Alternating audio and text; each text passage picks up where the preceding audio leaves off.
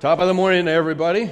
It's good to see you. We're going to be in Joshua chapter 7 today. If you've got a Bible or a Bible app and you want to get it open, while you're doing that, I just want to say there's some great things going on in our church. We just sent 6 of our juniors in high school to a leadership camp up at Pepperdine University. We dropped them off. They're going there training themselves to learn how to be more effective leaders here in the kingdom of God and kind of find their spot in things. If you happen to take a trip down to the corner of Juniper and Grand, you will notice that our marching and shouting worked. There is no building left on the corner.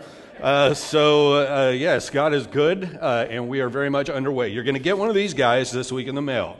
This has and if you aren't signed up or you'd like to get this, we just need your information. So fill out one of the cards that'll be mentioned to you later. Go on the app and let us know where your address is. But inside, this has kind of a full set of information on everything from what's going to be in there in the grant to how it's been paid for to all those kinds of things. So be on the lookout for this little flashy number as we get going.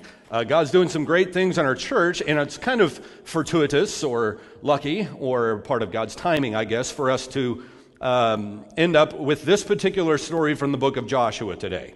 Because despite all the victories that the people of God have won, that God has won for them, I should say, today they're going to experience the agony of defeat. If you don't remember the ABC Wide World of Sports intro when I was a kid, it was amazing. The voiceover guy would get on there and he would say, I don't even remember what the first part was. I just remember, and the agony of defeat. And he would say that, and then a guy on a ski jump would bite it, slide all the way down the jump, off the jump, like upside down, hurling through the air, hit a log cabin or something, and fall on the ground. I mean, you just watched it. I couldn't stop watching it. It was the highlight of the week, was just watching that. And in my mind, I can picture that so clearly. You know, the Israelites are that guy today, okay? They can't handle success. And so they experience the agony of defeat. The success that they had, the hubris born of success, as business author Jim Collins would put it, begins to take over. Not so much in Joshua, but in the people under his leadership. Joshua doesn't seem to know what's going on. He just knows that they're getting their tail kicked, and there's no real explanation for it. They just won Jericho. Much bigger battle, much scarier battle. Now they go to a little town called Ai, and everybody gets very sure of themselves. But somebody, you may remember last week, decided that they couldn't just take what they found and put it in the Lord's treasury, as he asked them to do. He wanted to hang on to a little bit for himself. Wanted to make sure that all of it wasn't given away. After all, he fought hard in the battle, right? And he deserves a little bit of the spoils. His name's Achan. They aren't sure exactly what that translates to and what the Hebrew really is. Most people think it means serpent in Hebrew. Seems apropos. But if you don't get anything else today, one of the things I do hope you get is that we are far more connected to each other than we often think we are. We're good Americans, many of us are at least, and we tend to view things in very individualistic terms. But when we either make a decision that we're going to sin, when we make a decision we're going to check out, not engage, do anything like that, it is not fundamentally an individual affair. It's more like an earthquake. You can't have a personal earthquake. If the ground is shaking under your feet, it's going to shake under that of the people around you as well. And then maybe even the next town over, and the next town over that's really big, maybe the whole state. But we're connected. Now, there's something very terrifying about that for those who are living in sin, but there's also something very wonderful about it as God set things up. I didn't have to be that old before I realized that if my mom and dad said, hey, if you kids won't behave, we're not going to Disneyland, and then I misbehaved and we didn't go to Disneyland. Now, it wasn't my sister's fault, and I can sit there and say it's unfair, but in reality, all it was simply me not wanting to work by the rules of the house. So what's going to happen today is a little bit like what would go on at Long Beach Poly High School during baseball practice. My coach, I used this when I coached. It was a great torture device. It was a 90-second drill. Those of you who've played for me have probably run the 90-second drill before, and it came from my evil coach, Kent Munger, who invented it as a torture device for his soccer players. He was a soccer coach. And he decided that Polly had this just a huge prison yard style baseball net, huge chicken wire fences all the way around, enormous grass patch in the middle. Very hard. You had to run almost sprint speed to make it around the periphery of that in about 90 seconds, okay? So the way he did this was he had everybody line up. He said 90 seconds, and he blew the whistle. Everybody takes off running, right? And for the first round, you're usually okay. But if one person out on the whole team doesn't make it across in 90 seconds, everybody has to run again. And so round one usually was okay. But we had this one big dude named Brian Moak. If you're listening, Brian, sorry. Got to tell, I speak truth. So Brian's a good dude. He's actually a Christian these days. You never would have known it back then. It's probably what people said about me too. But that's one of those things. God changes people's lives. Brian smoked about everything you can possibly smoke, okay? Cigarettes, marijuana, whatever. He was the only hitter we had. Like only he could hit. We needed this dude. But he kept smoking. And so whenever we got up to do the 90-second drill, he was the problem. Great hitter, couldn't breathe. So we would get up there and we would run, and Brian was always the problem. And by maybe the third round, he was done. He was spent. But does that mean that we all get to stop because he can't make it? No. That means you're going to run until he's throwing up over on the side. That's what it means. Because you're connected. The coach is trying to say, this is about everybody. Everybody. So later on in the New Testament, when Paul talks about us being a body, made up of many parts. And what happens to one part? If this one's mourning, we all mourn. If they're rejoicing, we're glad that we're connected. The Bible doesn't see us fundamentally as individuals. That's how we see ourselves. But that's not biblical. That's more American than biblical. They're not always separate, but in this case, it is. The Bible does see us as individuals, meaning God knows you. He knows the hair on your head. He knit you together in your mother's womb, but he also understands you as a part of his people. When you get to the book of Revelation later on in Scripture, there are two kinds of people: God's people and everybody else. Conspicuously absent are names of people in heaven. It's not, there's Bob, there's Zeke, there's Sally. God's people, everyone else. Occasionally you have some other teams, here's the apostles or here's whatever. But there's not a lot of leaning on, oh boy, it's so good to see Tommy here. And I just wonder if one of the reasons that sometimes churches struggle, or we struggle to understand what the point of church is, because we still think of ourselves as individuals rather than as a part of the people of God. So in 1 Corinthians 12:26, Paul writes, if one part suffers, he's talking about the body of Christ, all the parts suffer with it. If one part is honored, all the parts are glad. Well, this story today might add, if one part sins, all the parts are impacted. We cannot have a personal earthquake. In fact, in ancient Israel, pilgrim groups that would come to worship would recite an entrance liturgy to make sure that they had consecrated themselves before they came in. I mean, think about this. What if there was like a sin scanner, and we set it up right there at the entrances, and when you walked in, it was like a metal detector at a baseball game. And you go in, and it beeps if you're living in sin. And maybe it prints out whatever the issue is to whoever's manning the machine. So I won't pick anybody out because this might be too awkward or something, but let's just say somebody walks in, maybe a first-timer. Come in, hey, I'm going to go to church. All of a sudden they walk through the machine, boop, boop, boop, boop. Printout comes out. Oh, well, apparently we've got a problem with pornography. You yelled at your kids. You have a gambling problem. You cheated your boss, and whatever. And just the list goes on and on and on. So how would you like to handle that before you come in? I mean, can you imagine how many people you think would show up for church if we had something like that, right? I mean, do you understand, though, that God sees everything? That you're not fooling him? That when you come in, the idea isn't that you become perfect before you enter. It's that as you exist as a part of God's people, you are doing everything in your power to be holy, to be sanctified, to be someone who is obeying the will of God. So we don't do this thing like Achan does today, where he just kind of, decides to hold a little bit back for himself.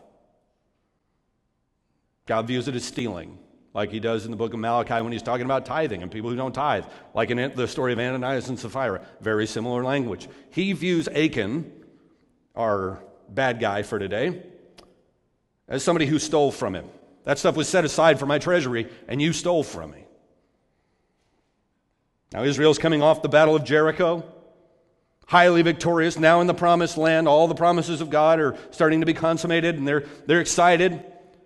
And hear this, Joshua 7:1 is on the screen. But Israel violated the instructions about the things set apart for the Lord. A man named Achan had stolen some of these dedicated things, so the Lord was very angry with the Israelites. Achan was the son of Carmi, a descendant of Zimri, son of Zerah, of the tribe of Judah. Now, if you took 7th or 8th grade English, they taught you about foreshadowing. Foreshadowing is, when the author kind of tilts their hand towards you to let you know something's going to happen. In TVs or movies, they do it with music. They don't need language. So, if you're watching the movie Jaws, you hear boom, boom, boom, boom, boom, boom, boom, boom. Boom, boom, boom, boom, boom, boom, boom, boom, boom, boom, boom, boom, boom, boom. You know what's happening, right? No words, you know what's happening. That means the shark is here. The speed lets you know how close the shark is, right? So I want you to picture this as a soundtrack. The end of chapter 6 of Joshua is Rocky, the end of Rocky, right?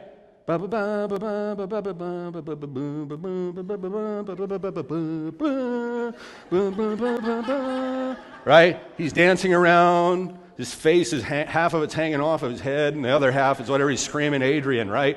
That's them. They made it, right? 7-1, literally. It's like a record scratches. And it's boom, boom. It goes from Rocky to that. The Bible has its music. There's foreshadowing everywhere. And from a biblical standpoint, when you read this, the anger of the Lord burned against the people, that's foreshadowing. Something is not going to go well for somebody. The conductor essentially has lifted their baton, and the anxious music has begun, and the tough things are now on the horizon. But remember, this is actual life. This is not make-believe. You're not watching a movie here. This happened. It still happens. Now, like so many people, Israel's on top of the mountain. You've got the victory music playing. The battle's been won. Everybody's ready to go. They're praising God, walking with God. They've taken the land. God is with them. But now this. Now the music has changed. And it's changed when a man by the name of Achan decides to hang on to some of the stuff that was set aside to go to the treasury of God. He takes it and he buries it under the floor of his tent. So Israel can't hear the music yet, but it has changed. They will hear it soon. Joshua, not knowing what Achan has done, prepares to march on the next city and take more ground. A little city called Ai, A-I. First, he sends out some scouts. Joshua's a big scout fan. Sends spies. He used to be a spy himself. Sent out spies, you may remember, to go to Jericho. Now he sends them out to Ai. And he says, hey, go check things out. Let me know what it looks like out there for you. Now, I want you to listen to the tone of voice change. Listen to how they report back when the scouts come back on Ai. Joshua 7:3. When they returned, they told Joshua, there's no need for all of us to go up there. It won't take more than 2,000 or 3,000 men to attack Ai. Since there are so few of them, don't make all our people struggle to go up there.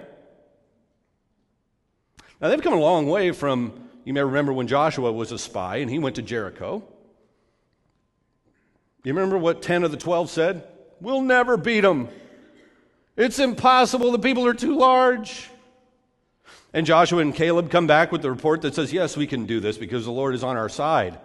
Or just before, when they had sent other scouts out, and Rahab is there, saves their life, but they can see, they come back and they say, hey, the Lord is with us. We can win this battle. But look at the tone change. Just one city to the next one. They yawn, essentially. They yawn. They go, there's no need for everybody to go. We don't need more than 2,000 or 3,000 of us to go attack Ai.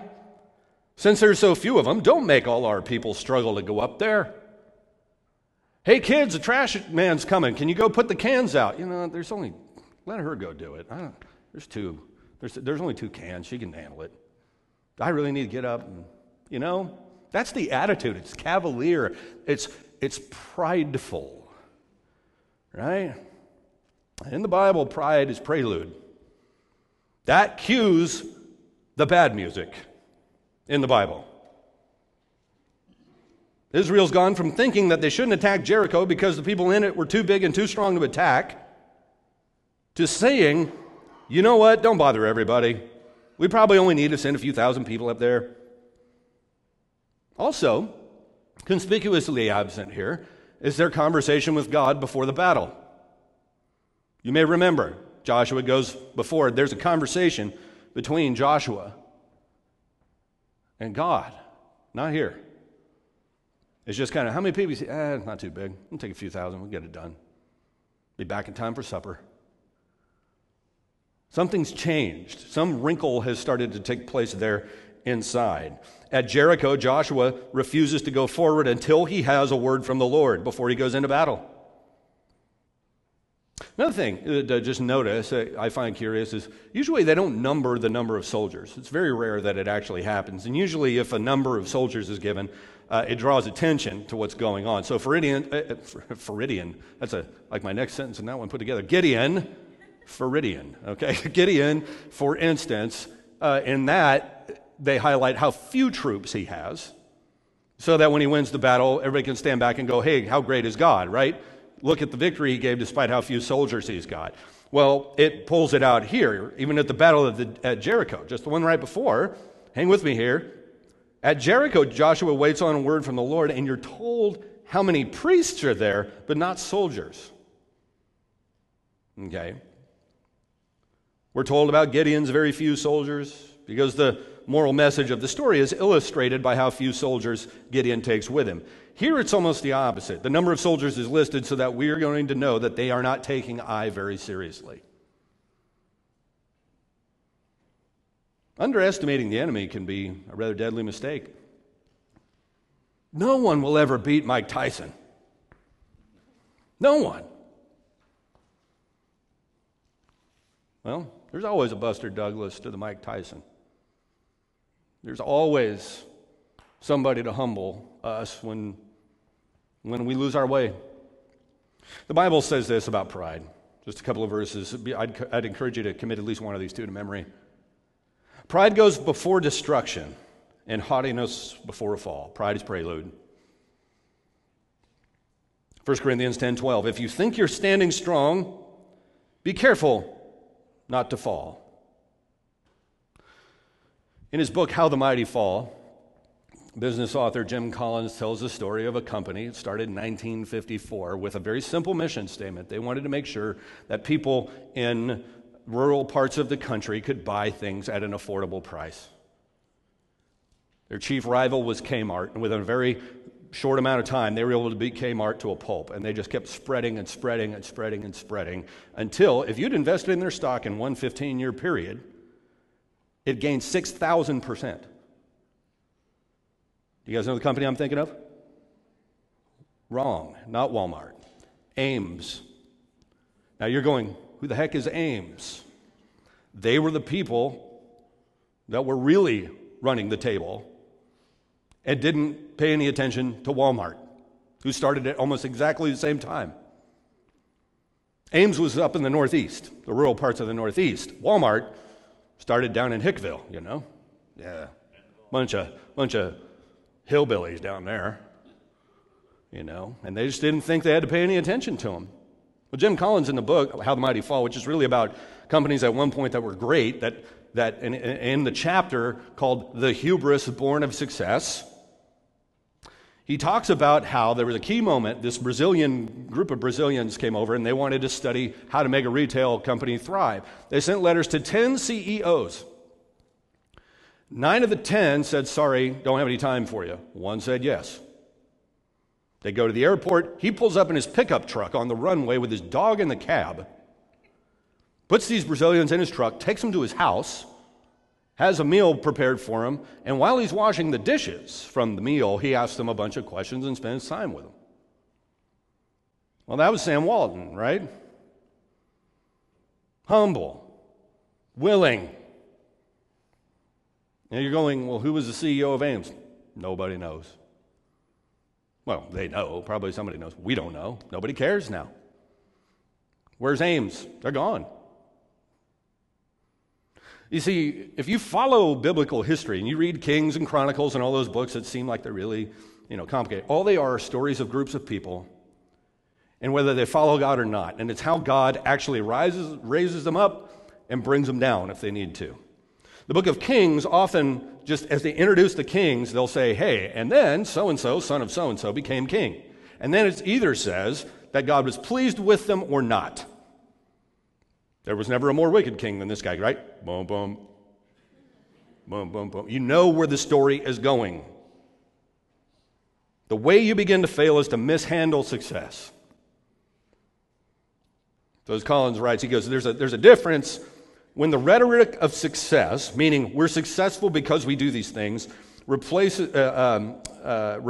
penetrating understanding and insight, like we're successful because we understand why we do these specific things and understand under what conditions they would no longer work. Right? So if you're an Israelite, what that means is there's one way of thinking is we're good at fighting battles, so we're going to go take Ai with a few thousand people because we're good fighters, right? Versus the reason that we're good fighters is because there is a God in heaven who actually empowers us to win the battle. And so we understand that at the moment we stop following God, we stop winning.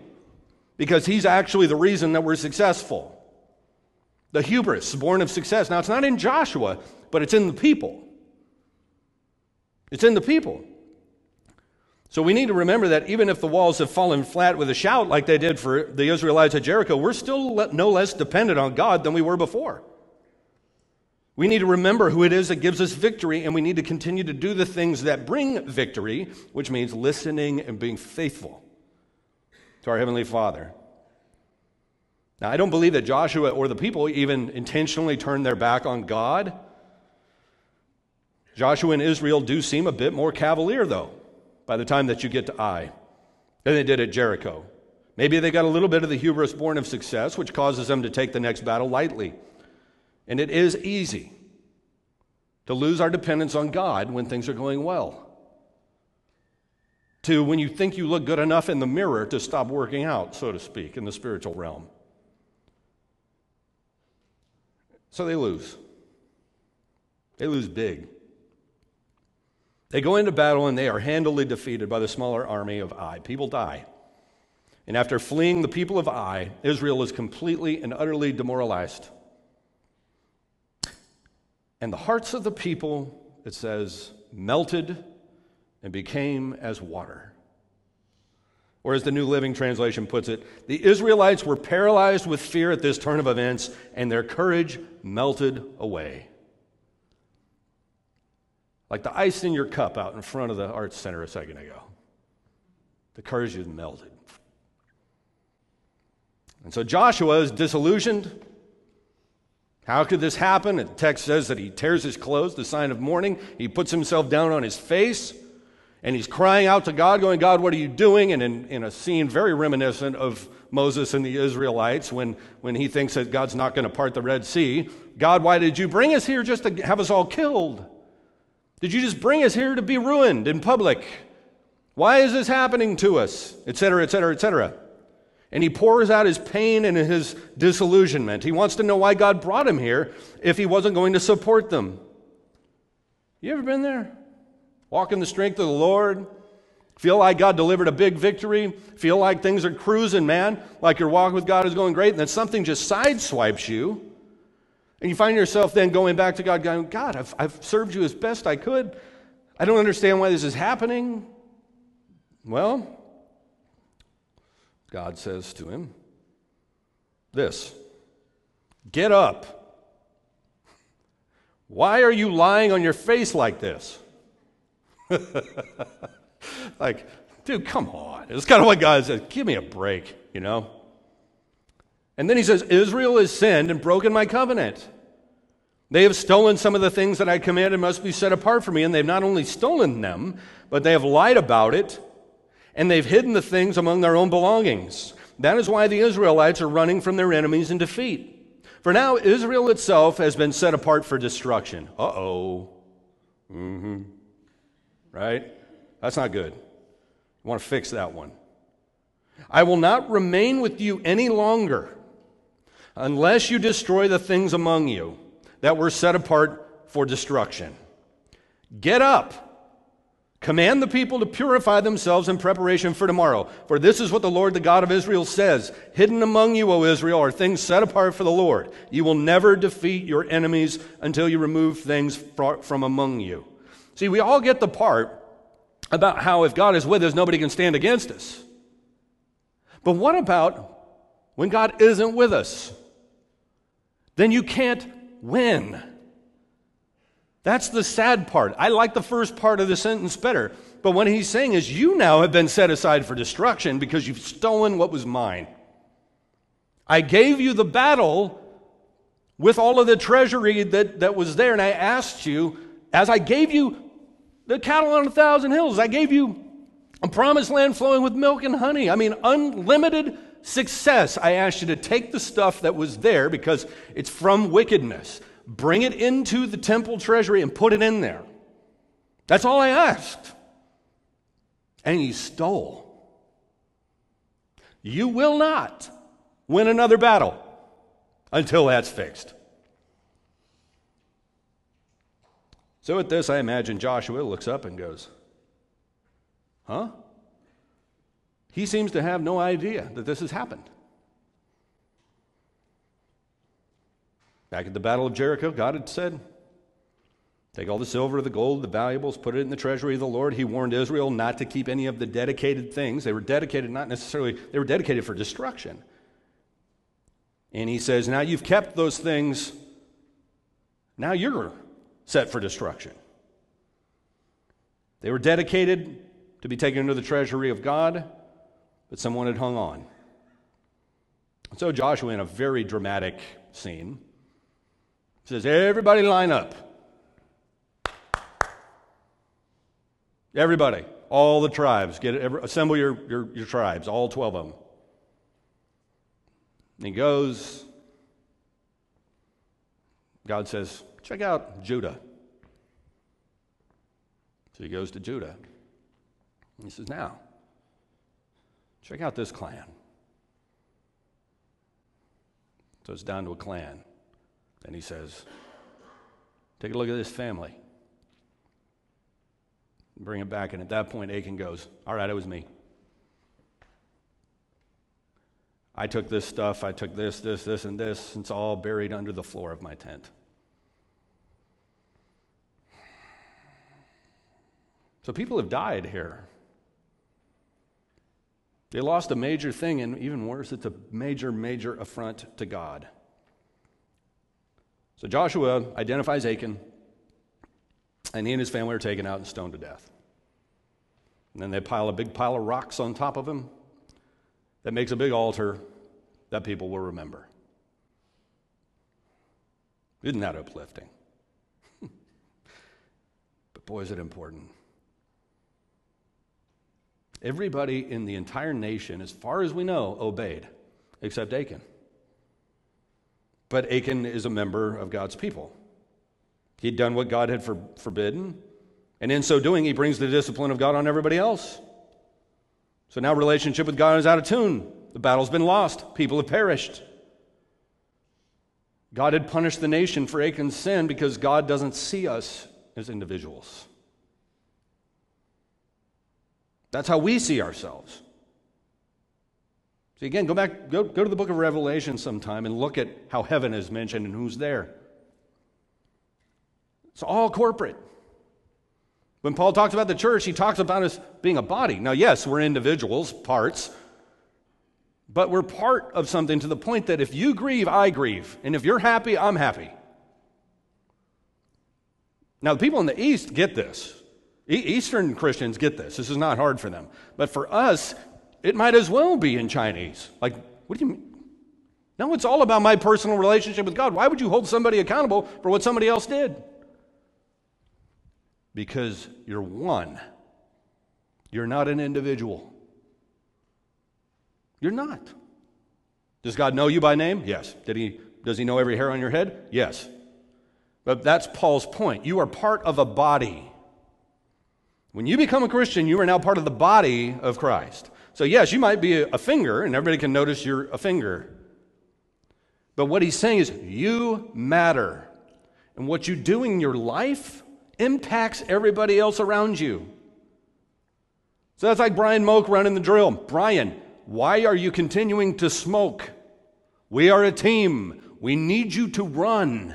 We need you to run so that you can hit. And if you can't hit, we're going to lose another 1-0 game. And I'm tired of losing 1-0 games, 2-1 games, 3-2 games. We need you. We need you. You are not your own. You're not your own. Now, I wonder this. I wonder if any of us have given enough thought to how the small choices that we make impact the body. The decision to be very cavalier about serving, the decision to be very cavalier about attending, giving, righteousness personally. I mean, do we give it enough thought that God would be pleased? Doesn't mean everybody has to be perfect, no, but I do think you can overcook the whole, hey, we're just all a big mess and we all just come together and we're all messy together and that's what we do mess. No. We are people who might be messy right now, but we believe by faith that the sin that we've committed is fully redeemed and can be fully redeemed by the blood of Jesus Christ. And so we don't celebrate the fact that look what everybody has buried under the floor of their tent. Aren't we awesome? No. We are a people who are confessional, and we're pursuing righteousness enough to open the floor of our tent and say, God, we don't want to dishonor you anymore. I don't want to spend another minute dishonoring you. Not just for my own sake, because of what you've done for me in Christ, but I don't want to do it to my brothers and sisters, because every moment I do that, I'm helping us lose a little bit. Does that make sense? Like if I were to allow an ongoing sin in my life, I am not operating at full capacity. I'm just not. God isn't going to bless my life the way that he would otherwise. And so as long as I keep that stuff buried under the floor of the tent,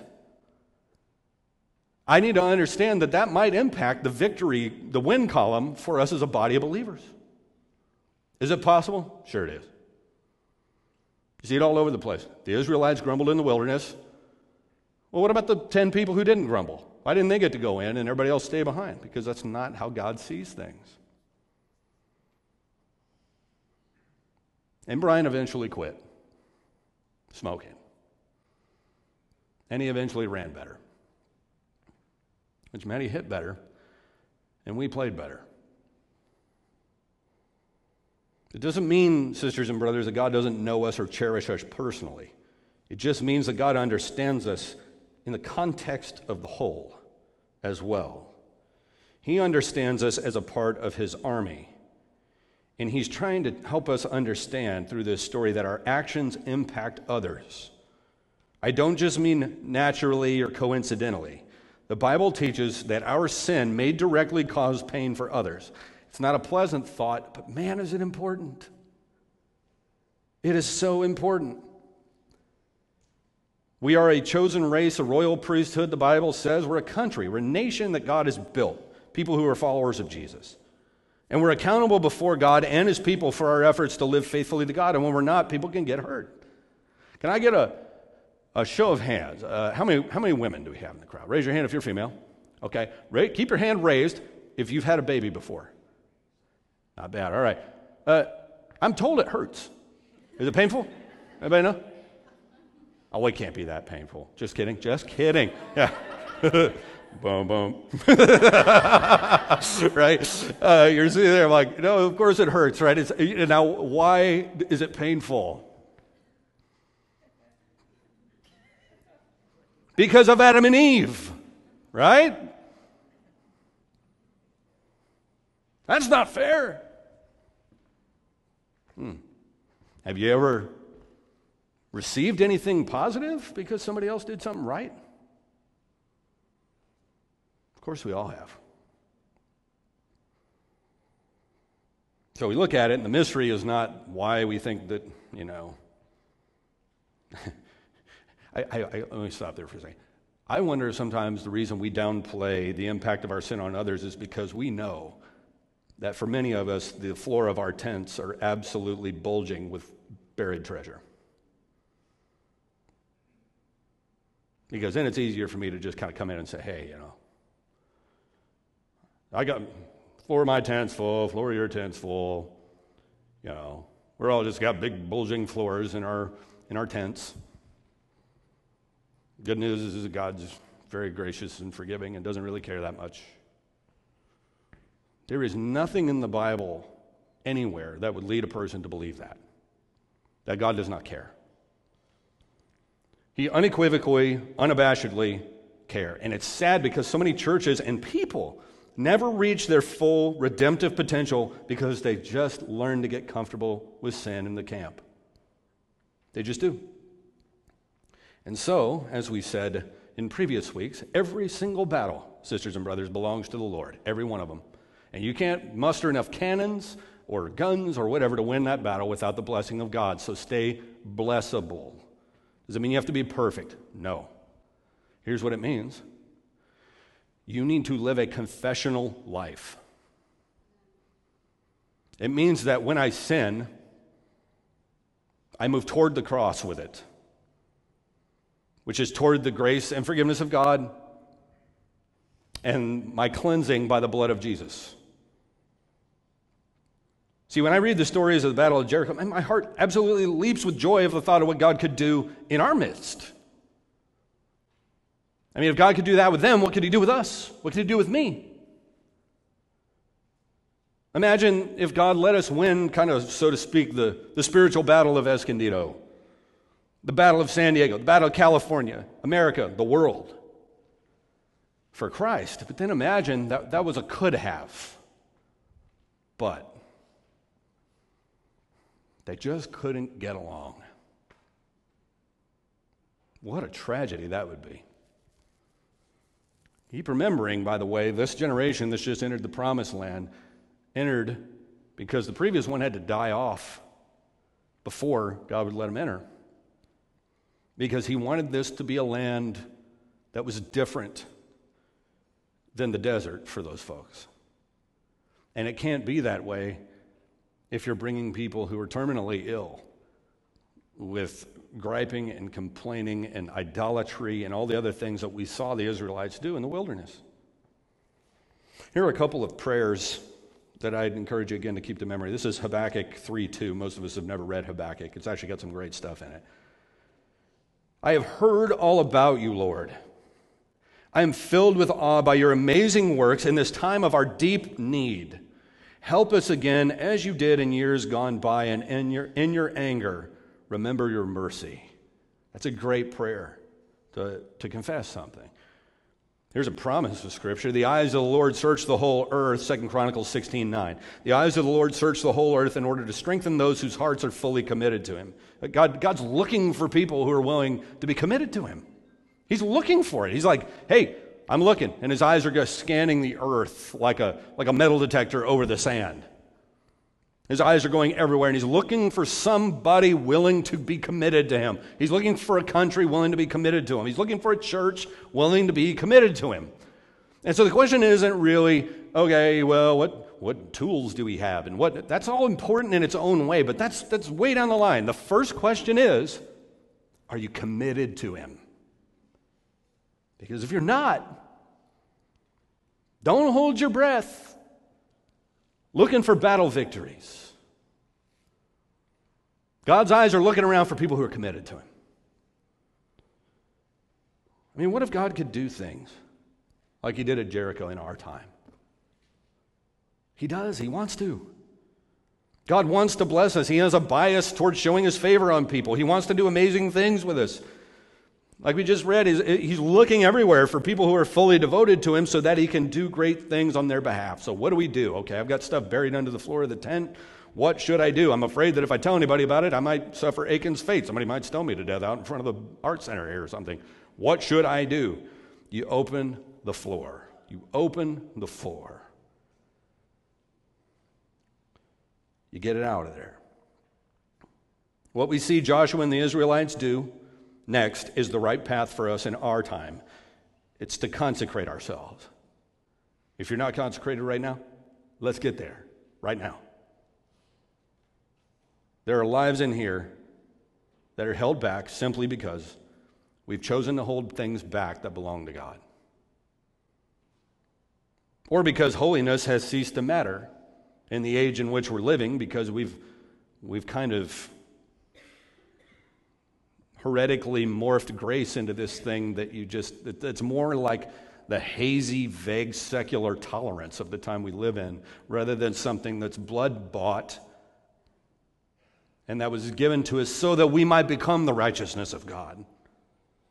Now, God lets people keep everything, and they win because God is with them. How do I know what I'm supposed to do? How do I keep myself consecrated? The next section helps us along. Joshua 8:30-35. I'm not going to read it, but I am going to just tell you what happens. He builds an altar, and he writes the law on it. He reads the entire law to the entire nation. And it's a rededication to knowing God's will and obeying it. They begin with prayer and word. Prayer and word. And then for those of you who are like, I don't want to have my wagon hitched to the guy next to me. He's a loser. She's a loser. I'm perfect. No, you are a mess. That's the part we got right. The problem is that it's okay for everybody to just go on living as a mess with no forward progress spiritually, not growing to honor the Lord. The Bible gives us an amazing truth. Check this out.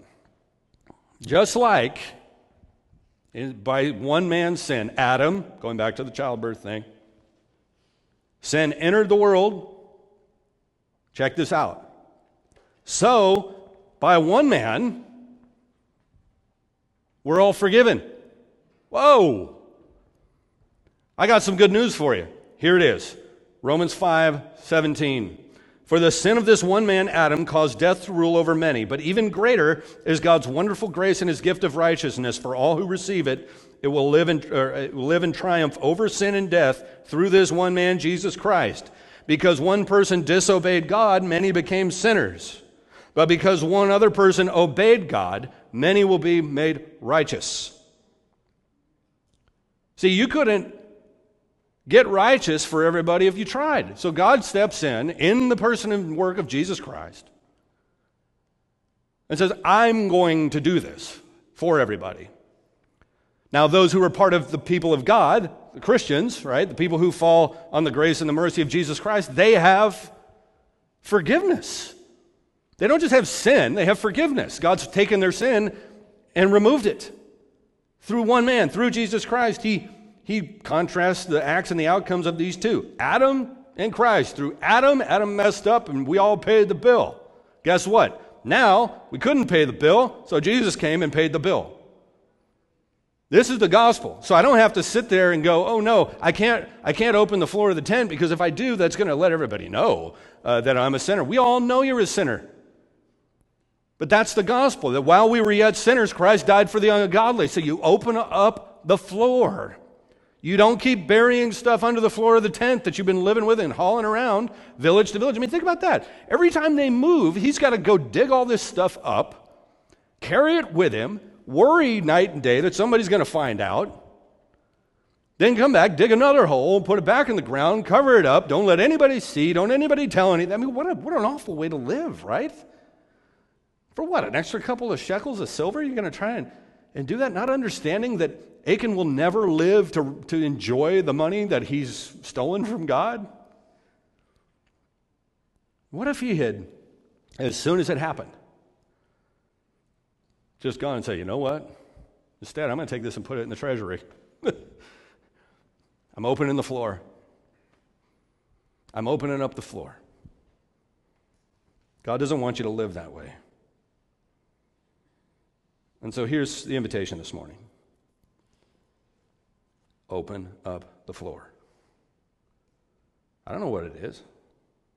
Some of you may be going, I don't know if I got anything in the floor or not. If you don't, you really don't. God knows what it is, and maybe you're at a point in your life where you really are walking in the way of the Lord very faithfully. But don't